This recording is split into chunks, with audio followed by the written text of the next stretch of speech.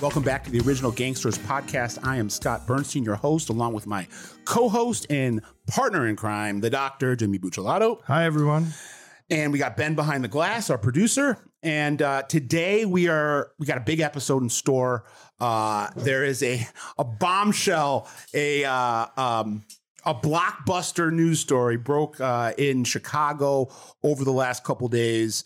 And we're going to break it down. We're going to go into the Cicero crew of the Chicago Mafia, and we're going to talk about the chaos that has erupted over the last 48 hours. And it's regarding the death of a OG. I mean, this guy's his OG as OG comes on the streets of Chicago. James Jimmy Iannandino was the face of the Cicero crew, which is a historic mob regime that dates all the way back to Al Capone. The Capone gang pushed into Cicero during Prohibition, and it's been a major cog of the outfit, dating back 100 years. Jimmy Iannandino made his name in the 70s as a member of the Cicero crew's quote-unquote Wild Bunch, which is a very notorious enforcement unit, hit squad. He was a famous hijacker that fought on the front lines of the so-called Chop Shop Wars. It's pretty bloody. Right? This guy went through the grinder and still died a free man, surrounded by his family. He was 80 years old, died of cancer last Thursday. And for about 72 hours, there was nothing but an outpouring of, at least from the people in his orbit. I'm sure that, victims of his or family's victims weren't saying the same thing. I'd be remiss to not say that the federal government believes that Jimmy Iannandino, although he's never been convicted of any mob violence, the FBI, Uncle Sam, believes that he is a multiple-time murderer, that he was probably involved in, dare I say, a dozen, if not more, gangland slayings, according to the government. And there was an outpouring of love and just reverence from people on the street the last 72 hours. His wake was on Monday. I heard there were hundreds of people that lined up to pay their respects at his casket. And literally, as the wake is going on, ABC Chicago Television drops a bomb and reports that they have got the proof, quote unquote. They have a document that was leaked to them. I believe strongly that it was leaked from the FBI, a federal document that dates back to the late 70s and names Iannandino as a informant for the FBI. They cite two instances, once in the 60s and once in the 70s. The report was filed when Iannandino was in the middle of serving a 10-year prison sentence. So that kind of flies in the face of his informant status. It didn't help him. Didn't seem to help him. Right. Is what you're saying. He He ended up doing 20 years. I mean, after these reports, or after this one document was drafted, I believe it was drafted in 1979 or 1980, Jimmy Iannandino did 20 years in prison. So it kind of undermines the narrative that he was giving people up to save himself. Anyway, the narrative has completely changed in the last 72 hours. It went from this kind of outpouring of love and reverence to a lot of people calling him a rat, a lot of people voicing their displeasure or disappointment. I'm going to throw it back to Jimmy, and then we can start dissecting it together. Whether or not it's true or not, I think there's a lot to unpack here, and I think there's a lot of context that's been lost in some of the headlines. But I don't agree with the etiquette on behalf of the FBI, frankly, or Channel 7. I'm a big fan of Chuck Gowdy. He's the guy who reported it. He's the top mob reporter in Chicago for the last 35, 40 years.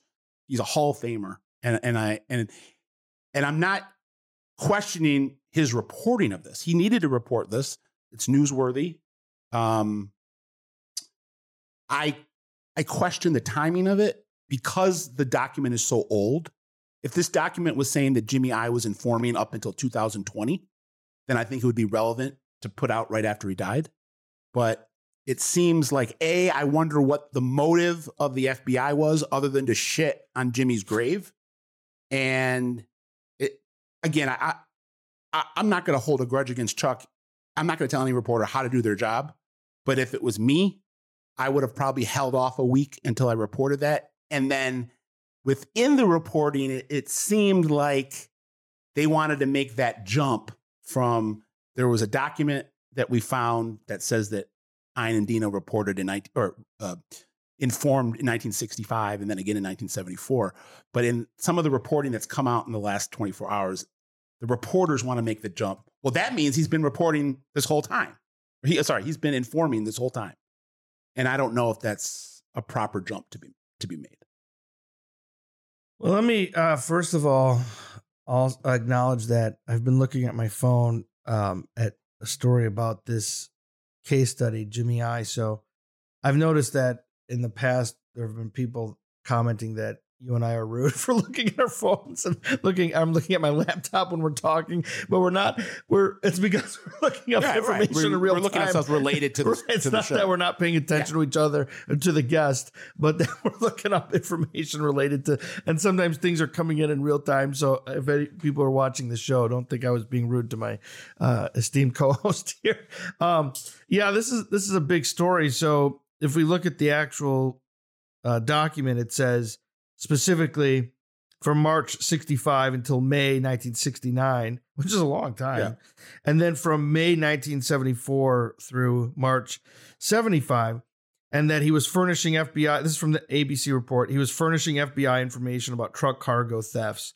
So let me ask you something here. Let's start unpacking it from the beginning. Information about truck cargo thefts, providing information about that doesn't necessarily mean that's information about LCN. Right. So what do we think about that? Does that matter? Well, I think there's in the also underworld? because we know there's some people that matters, and other people are like, it don't matter. Informing is informing. Right. And then there's disinformation. Yeah. Oh yeah. Sure. Where sometimes I know there have been situations where mobsters have actually like greenlit their subordinates to give information to the government, but have instructed them to give them false information. Right. Yeah. Sure. So I think that there's also, further context that needs to be thrown out there in terms of the way that this type of information was disseminated into official federal documentation at one point, and then how it's disseminated into official government documentation now.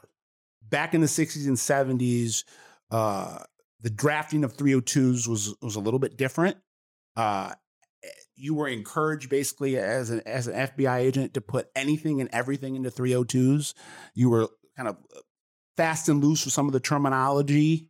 Guys that, at least this is in my research, guys that maybe didn't agree to be dubbed a confidential informant are being dubbed a confidential informant in the documentation because the FBI agent that's drafting that knows that the more CIs he collects, the more 302s he files, the faster he rises up the ladder. So from what I understand the protocol, when guys were wrangled by the FBI, not necessarily arrested and not necessarily indicted, but brought down to headquarters for questioning, anything that was said in those meetings would make its way into a 302. So if you didn't immediately just tell the person that was bringing you in there, I'm not going to say one word to you without my attorney, which is a smart thing to do. But if you didn't do that, anything you said, whether it was like what you had for lunch today, who you drove with to the bowling alley yesterday, makes its way into a 302. So I don't know. We saw this also a couple of years ago, remember, with Carmine Persico. You're right. I thought the same thing, yeah. Where you have these very distinguished underworld figures with these reputations that are almost godlike in terms of their posture towards the government. And then some documentation comes out that throws that, I guess, that narrative into question. So I don't know what exactly that means. Is it possible that Jimmy I was was feeding information to the FBI in the 60s and 70s? Yeah, it is. Is it possible that he was a confidential informant in the way that we view what a confidential informant is today? Yes, I acknowledge that is possible. But I don't look at this one document in a vacuum, knowing what I know, as some indicator that Jimmy I has been a rat for 50 years, and that is something that I've heard recently said from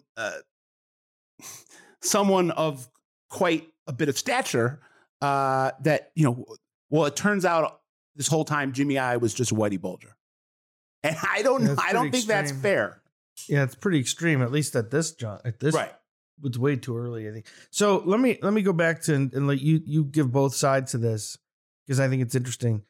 Give the side, the person that says, hey, okay, maybe he did, but it wasn't against LCN, so who gives a shit? And then the side that says, no, you don't talk. It's a universal. So give both sides of those, because you've heard both. Yeah, and I don't think it's black and white. And I think there's a lot of pieces of the puzzle, because, we've talked about this before. We've definitely talked about it privately. I'm pretty sure I've said it on the podcast, and I'll say it again. I've been reporting and researching on this world now for going on almost 2 decades. I think it's 18 years. And one of my biggest takeaways is that almost everybody cooperates or informs on one level or another. Now, if that means simply, like we talked about on an episode recently about the bikers, and a biker boss kind of getting maybe a little loose-lipped with an ATF agent that he saw all the time. Right. And was he cooperating? Was he a CI, or was he just being too casual with an FBI agent or ATF agent? So I just think that there are degrees. And again, I believe that most likely everybody that operates in this world has had conversations with law enforcement over their career that they would never want to be made public. But I don't think that necessarily makes them a rat in the way people define what a rat is. So to answer your question, the first approach would be, if and I've actually been somewhere where 2 mobsters were debating this when there was a guy that was coming out of prison who had cooperated against non-LCN. And you had one guy saying he could have given us all up. He didn't give any of us up. He gave up a black guy. I don't got a problem with it. And then another guy said, I don't care who he gave up. If he gave up a black guy, he could give us up next. Yeah, right. So I think the first line of thinking would be, yeah, he probably was, or if he was informing, he wasn't giving any information on the Cicero crew, or at that time, the administration of Tony Accardo, Sam Giancana, Joey Aiuppa, that he was feeding information on guys that were involved in hijacking trucks and stealing cars that had nothing to do with LCN. And in some ways, possibly, if we look at that information that he was alleged to be giving in the 70s, it could have been a situation that was in the middle of the chop shop wars, where the outfit's trying to absorb the stolen car racket and push all these independent guys out. Mm-hmm. Who knows if someone didn't tell Jimmy I go to the feds and give him information on all these independent guys so we can get them out of the way. That's a way to neutralize them without killing them. Yeah. And then the other argument would just be, that I don't care who he's talking about. If he's having conversations with the government, he's an informant. Yeah. And by the way, that example, I just talked about two examples about this in class today. Back during Prohibition, you had bootlegging gangs who would snitch on rival bootlegging gangs to customs so they can neutralize your competition. And it goes on now with the drug cartels. They snitch on each other so that DEA can make a bust at the border. And then they like it because they can say, hey, look, we're doing our job. And then you neutralize your competition. So I don't know if that's what he did here, but it's a reasonable theory or hypothesis that maybe that was, if you look at the context of the timing of this. And I think here's my biggest issue. It doesn't seem a coincidence that it's right in the middle of that. This is my biggest issue. And I'm calling out the FBI on this. So they obviously had an issue with the way that Jimmy I was being mourned. This is my opinion. There were a lot of people on social media. There was a lot of talk online about what a true stand-up guy Jimmy I was, the last of the Mohicans, the dying breed, so forth and so forth. Salt of the earth. Right. This did not sit well with the FBI, in my belief. I don't know for sure that they leaked that document to Chuck, but my best guess tells me that they leaked that document to Chuck. They leaked it so it would be reported on the day of his wake to besmirch his reputation, to destroy his legacy. And isn't that useful to demoralize the guys who are still on the street? Yes. But I understand that some of this is inside baseball, but I know our audience like inside baseball. So maybe people that were outside our audience can't understand this, but I think our audience understands this. So where were these 302 leaks in 2018 when Johnny No-Nos DeFranzo passed away? Johnny No-Nos DeFranzo, in my opinion, based on my research, I have zero qualms saying that I believe firmly that Johnny No-Nos DeFranzo, while being the godfather of the Chicago Mafia for 30 years, was also a top echelon confidential informant. He was implicated in more than one very, very high profile mob assassination at the Family Secrets trial, not just for taking part in it, but for coordinating it for 3 separate homicides. But he wasn't indicted in Family Secrets. There were rumors that there was going to be a Family Secrets 2, which would then hold DeFranzo and his inner circle accountable for those murders. It never came. DeFranzo was convicted in a racketeering case that held up for about 18 months and then got tossed out. And in Johnny DeFranzo's pretty much his whole career as a mob shot caller, he did 18 months in prison. He got uber wealthy, not like gangster wealthy, but like, corporate CEO wealthy.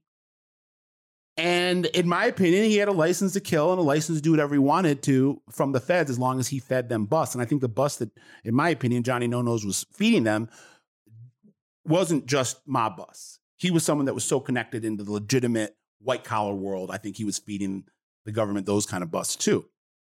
I don't know if Jimmy I was an informant. I'm open to the possibility. I'm definitely open to the possibility that he was giving information in the 60s and 70s. There's zero proof that he was giving any information after 75. But for the FBI to roll this out the day of Einan Dino's funeral, but to stay quiet after Johnny No-Nos DeFranzo died, I just think that is just like the epitome of hypocrisy. And it's like they were okay with DeFranzo being a murderer because he gave them all these busts. So we're going to protect his legacy. We're not going to confirm anything.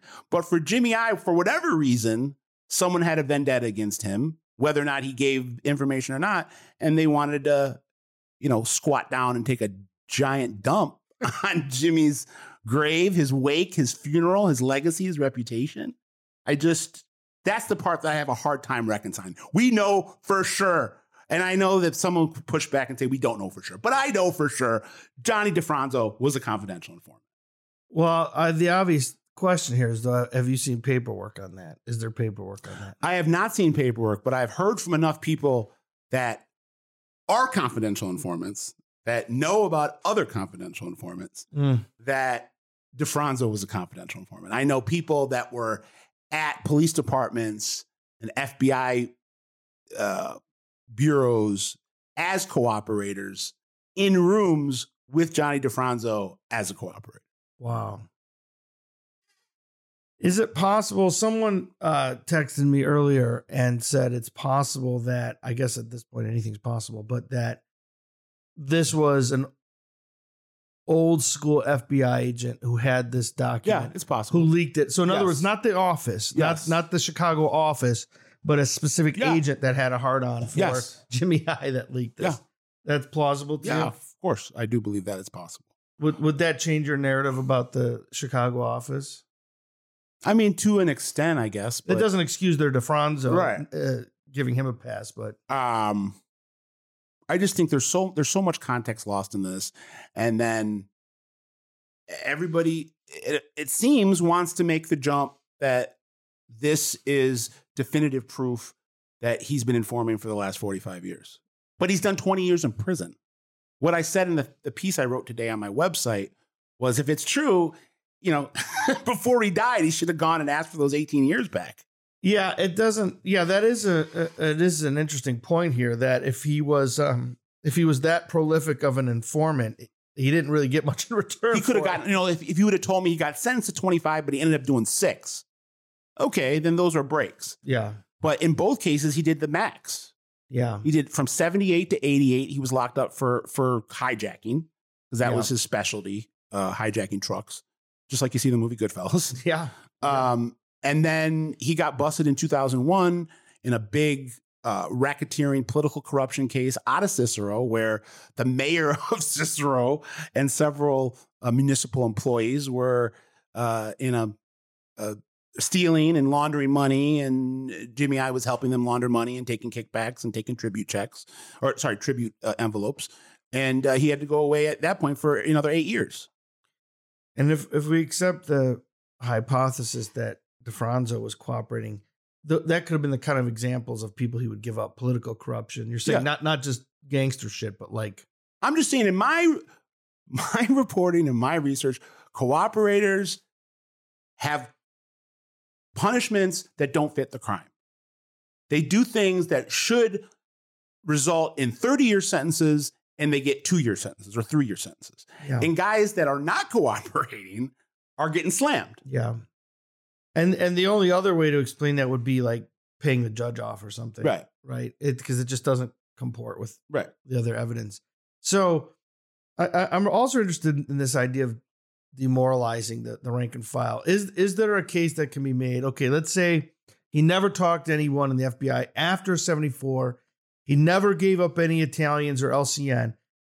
Can you still take on the street someone take this hardline approach? Like, I don't give a fuck. He should have never talked to anyone. I don't care if it was fucking 1969 and he didn't give up. Do you expect that could be the case, that there could be some guys on the street right now in Chicago that are really upset about this, even if it turns out best case scenario that it was sort of just a casual thing. He leaked some info about some non-Italian dudes way back in the day, but there still could be some dudes who are like, this is a universal ban on doing that shit, and you did it. Yeah, I mean, I can see that that way of thinking, and I'm not telling anyone how to think. You know, however you want to define an informant. I'm saying from what I know, and put it into the context of all of my research, 99.9% of everybody cooperates to a degree. So to me, taking that it's true, assuming that it's true, that he was opened as a confidential informant and gave some information in the 60s and gave some information in the 70s, it doesn't change my opinion of Jimmy I as what his legacy as a Chicago outlet figure is. I look at it as just kind of par for the course, and he was probably hedging his bets and playing the disinformation game while trying to mitigate any future busts. But did it mitigate any future busts? When he got jammed up for hijacking trucks in 1977 or whatever, did they give him a break? No, they gave him 10 years. He missed the entire 1980s. He missed the entire Reagan administration. Was he a made guy back in 69? So I've heard some different things today. Personally, I think everybody in the Wild Bunch was made. They were all guys that fell underneath Joe Ferriola, who was the Cicero capo at that point, eventually became boss of the outfit, or front boss for the outfit for a period of time in the 80s.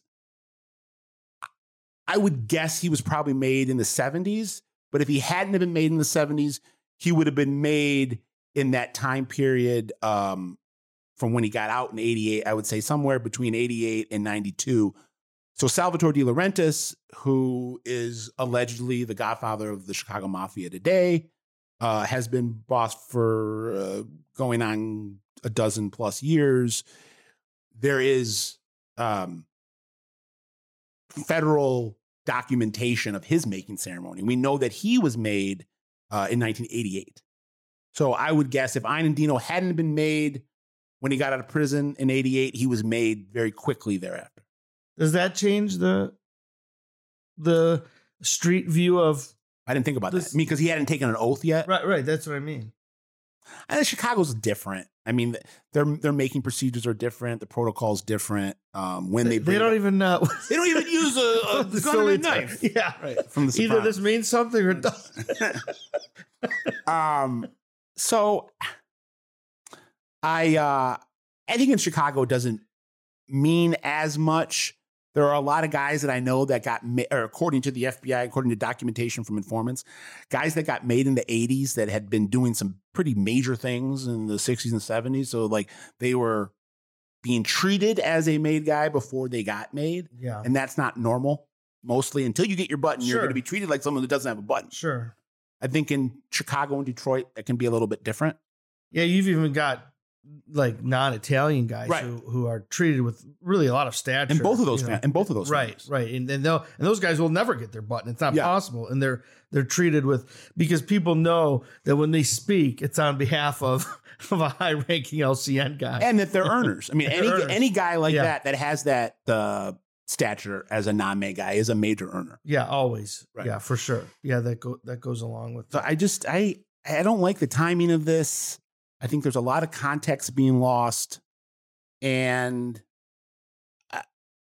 it's going to come off like I'm politicking or advocating for someone that I believe is a multiple-time killer, but I'm trying to look at this through the context of our reporting. Sure. This is the world that we live in. These are the kind of people that we talk about and report on. Sure.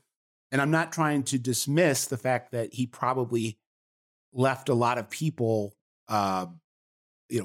mentally broken over the fact that they lost their loved ones. If he was involved in any homicides, I have a hard time believing that he was a core member of the Wild Bunch, which was a suspect in 24 or so murders, and he didn't have some role in some of those. Yeah, they had a violent reputation. And was he a captain until the day he died of Cicero? What was his, he was capo? He was underboss. He was the number 2 man in the whole outfit, I would say, for the last decade. Oh, that long. Okay, yes. I don't know a lot about Chicago. He got out of prison in 2008, became capo of Cicero. That was at the same time that Mike Sarno, who we'll get to in a second, when we're going to talk about the new generation of the outfit coming up from Cicero, guys that were mentored by Jimmy Iandino, and guys like Mike Sarno, who was the boss of the outfit from 2005 till 2010. He was the acting boss.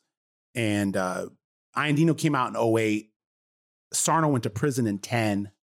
So at some point between 2008 and 2010, Iandino became capo of Cicero. And then at some point between 2010 and 2014, he became Solly D's underboss. Okay. So I didn't realize that he was that high ranking. So are you at liberty to say what your outfit contacts are? Yeah. What their impression is of this? I've gotten I don't want to say a mixed bag. I've got a lot of people that are questioning again, the context of this, what it means to have shown up in those documents at that time. Yeah. Is it a definitive declaration of him being a cooperator, or was it him sitting in being called downtown to FBI headquarters 10 times and engaging with them in a back and forth? Does that mean that that's another layer of this. Does that mean that you're an informant because you're having a conversation across a table with people that are saying, we're not going to arrest you, we're not going to indict you, but we want to ask you some questions? Yeah. Remember Boss of Bosses? There was that one Gambino guy, those FBI guys, they would talk to him all the time, have these casual conversations over coffee. Right. He wasn't I don't think he was an official CI, but he knew him. Yeah. He saw him all the time because they were trailing him all the time, and he would shoot the shit with them.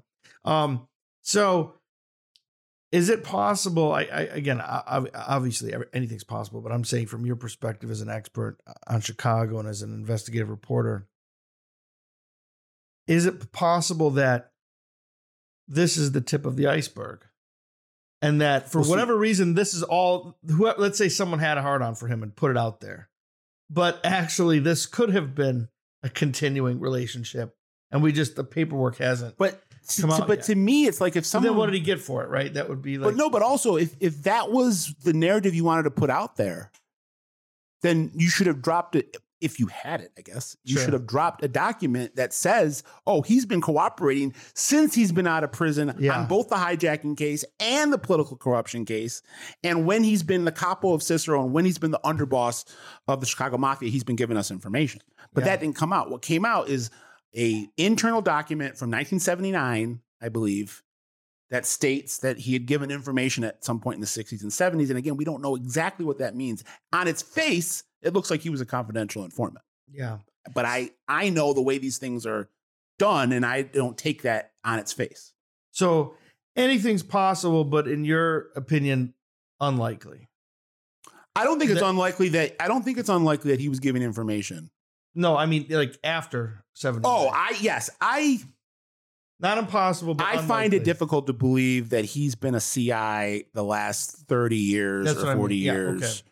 I'm not going to dismiss it, but I find it difficult to believe. So you asked me, what am I hearing? So the first group of people are doing this is impossible. Jimmy I was a stand-up guy. He might have had some, conversations where he got loose-lipped and said some stuff that maybe he wouldn't want to become public, but was never giving up his friends or his superiors in the outfit. But I've also gotten a couple people, and these are people that I know are in the know, and people that are around some of the top guys. And this, we're not overstating the fact that this was a nuclear missile that hit Cicero yesterday, that there are people that Jimmy I was very close with that are now of the belief that he was giving them up to the government this whole time. And so is it safe to say that they're talking with each other? Like, who do you think he gave? Who do you think he gave up? And wondering if there's going to be busts that are coming down the pike now because he's dead. Wondering if previous busts that, who certain people were giving information, maybe those people you can trace back to Jimmy I. I mean, the only thing in my head, 2008, but again, the timeline doesn't make sense. Iandino's come out of prison in 2008, and part of the Cicero crew was brought down in 2008. But so Jimmy would have been given information while he was a guest of the federal government. He wasn't on the street at that time. Mm-hmm. That seems unlikely to me. Because he wouldn't have been in the know? Because he might have been in the know, but he's in prison. It's a lot different. I mean, and if I was Jimmy I and someone came to me in the middle of my sentence and said, we want you to give us information, I'd be like, okay, give me information. If the FBI came to him in 2004, 3 years into a sentence, and said, we want you to start giving us some information on Mikey Sarna, who's about to become boss. If you're Jimmy Iandino, don't you say, okay, fine. If you were inclined to do that, let me out of prison. Of course. Right. That's some pretty compelling evidence, I think, for your position, is that if he were cooperating, he didn't really have much to show for it in terms of like. And then the one bust in the last 20 years that you could possibly tie him to is the Cicero bust. But again, the bust came down. Well, all the stuff that happened during the bust, Jimmy was locked up. Yeah. I mean, it's pretty extreme for some people on social media, I think, saying this is the Chicago Whitey Bulger. Pretty extreme comparison. But if you're just consuming the headlines and you don't know this context that I'm trying to provide, that we're trying to provide, you don't know the way that FBI protocol has changed over the years. You don't know, you're looking at everything in a vacuum. I can understand why people would be saying that. Yeah. Well, especially if you have a cursory knowledge of this world and you think Omerta is like, that's the way it works. Then you see this and you think, oh, he must have been a snitch, and oh my God. So when there are a lot of nuances, it seems. I don't have a horse in this race. I don't know enough about Chicago, but I think it's definitely interesting. I just think it's a little bit irresponsible. And I'm not going to call any specific reporter, but some of the media reports, they're making this jump that just because there's this documentation from the 60s and 70s, well, that automatically means that everybody in the Chicago mob right now needs to be nervous that stuff that he's been in this narrative's mind, giving information to the feds this whole time or the last 10, 15 years, and that now there's going to be cases coming down the pike because of information they gleaned from Ine and Dino. And that is just pure speculation of the, at the utmost level. There's nothing to lead us to believe right now that there was any more cooperation than that we saw in that document. And why would the feds wait until he died? If they really had all the goods, why would they wait until when they strike? If there was enough intel there, seems like they would have. I think some of these issues that we're talking about are going to segue us into the talk of who's on deck, because there's a situation within that conversation of what's cooperation and what constitutes a proper punishment for that for that cooperation. So I've been reporting the last 5-6 years that Mike Sarno, who was from the Cicero crew, who was the acting boss of the outfit from 2005 to 2010, that he was concerned about the future of the Chicago mob. Him and his number two, Sammy Cartadella, who I'm told has replaced Jimmy Ine and Dino as the official underboss. He was acting underboss. I believe Sammy, they call him Sammy Cards. Sammy Cards is now the number two guy in the outfit. But that Sammy Cards and Fat Mike Sarno, when they took power in 2005, they made it a priority to focus cultivating a younger generation of mentoring younger guys, bringing the outfit into the 21st century with guys that were tech savvy, guys that knew white collar crime. Not just hijackers. Right. Not just hijackers, thieves, and hitmen, and bookies and loan sharks, diversification.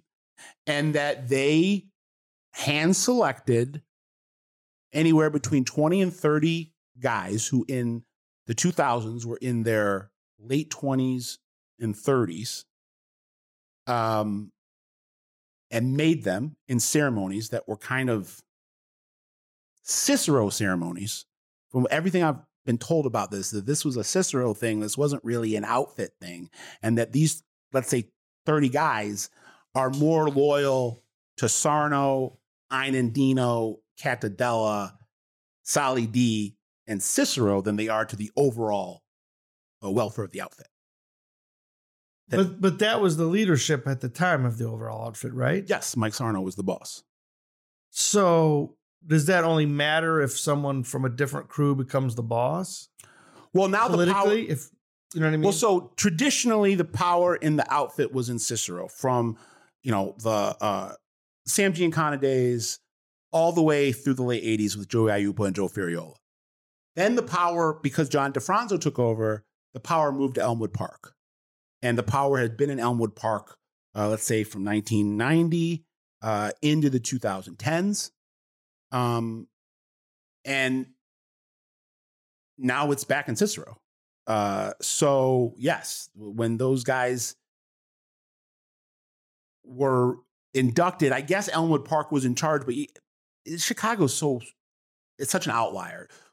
It's like when Accardo was the boss, he really wasn't day-to-day the boss. It's the boss in Chicago. He didn't even live in Chicago hardly for a while, right? So in Chicago, when you reach the level of boss, you have very little day-to-day control. So it's really the acting boss or the street boss is the person that has the power. So even though DeFranzo was the boss and the power was in Elmwood Park from 1990 to 2018, in the 2000s at least, Jimmy Marcello and Mike Sarno were running the outfit as the acting boss, street boss.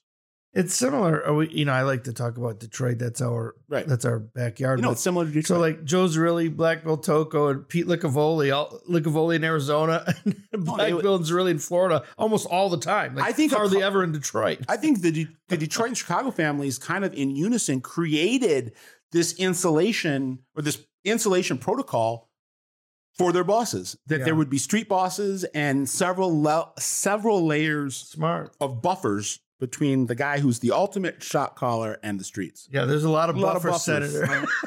Willie G. I push a button and come on, Senator. Push a button. So the family had a lot of buffers, Senator. Mike Sarno and Sammy Cottadella, from what I was told, had selected this group of youngsters that are now in their 40s and 50s, and that which is young in LCN years, and that they're the future.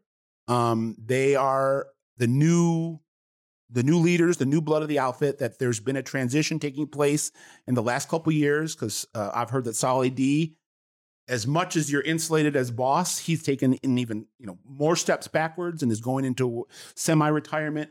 Ein Dino was on the down low battling cancer. Nobody knew it until he died. DeFranzo and his brother have been gone for the last couple of years. Frankie Caruso over on the South Side is getting older, spending a lot of time out of state, grooming a younger group on the South Side as well. Guys that had ties to Cicero and ties to Sarno.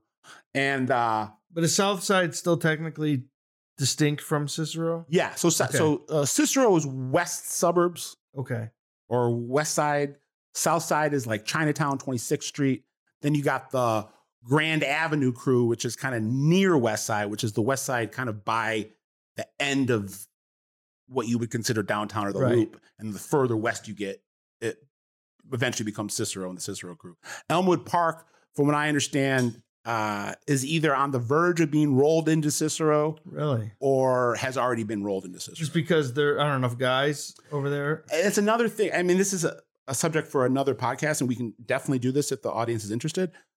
What's going on in Cicero is also kind of unique to itself, with Rudy Fratto, who I'm told is kind of doing his own thing in Cicero with another group of some younger guys that, again, are more loyal to Rudy and Elmwood Park and the DeFranzos than they were to the overall outfit. And that Rudy Fratto is someone, unlike Jimmy Iandino, who was kind of universally beloved and feared. Rudy Fratto's a lightning rod. People either really like him or really hate him in the outfit. So I've been told that Rudy Fratto is kind of like given some autonomy. He's one of DeFranzo's guys. Yeah. And that he's getting up there in age, was a capo, maybe consigliere, no one really knows. But now that he's kind of his own entity within the outfit, I think envelopes still get passed, but nobody really chimes in on how he's running that group. But he would still kick up to Jimmy Jimmy or Albie Vina, who's I've heard was the street boss. He's the Grand Avenue capo or Solly D. Yeah. As we wrap it up, this is kind of close. Go back to where we started from with Jimmy I. I'll throw this to Jimmy, and then I'll maybe give my opinion. As of right now, as of let's say the first week of March, 2023, where does Jimmy I's legacy stand, and will it change as more information comes out? Is this going to forever taint what people think of this guy that for the last 50 years they saw as this legend's legend? I have a feeling that it will, and the main reason why is the paperwork is there. People speculate on guys, but I think as long as the paperwork is there, there's going to be people that aren't as interested in getting into the nuances and the details, and are like, hey, the paperwork is there. That's all I need to know. I don't care when. I don't care why.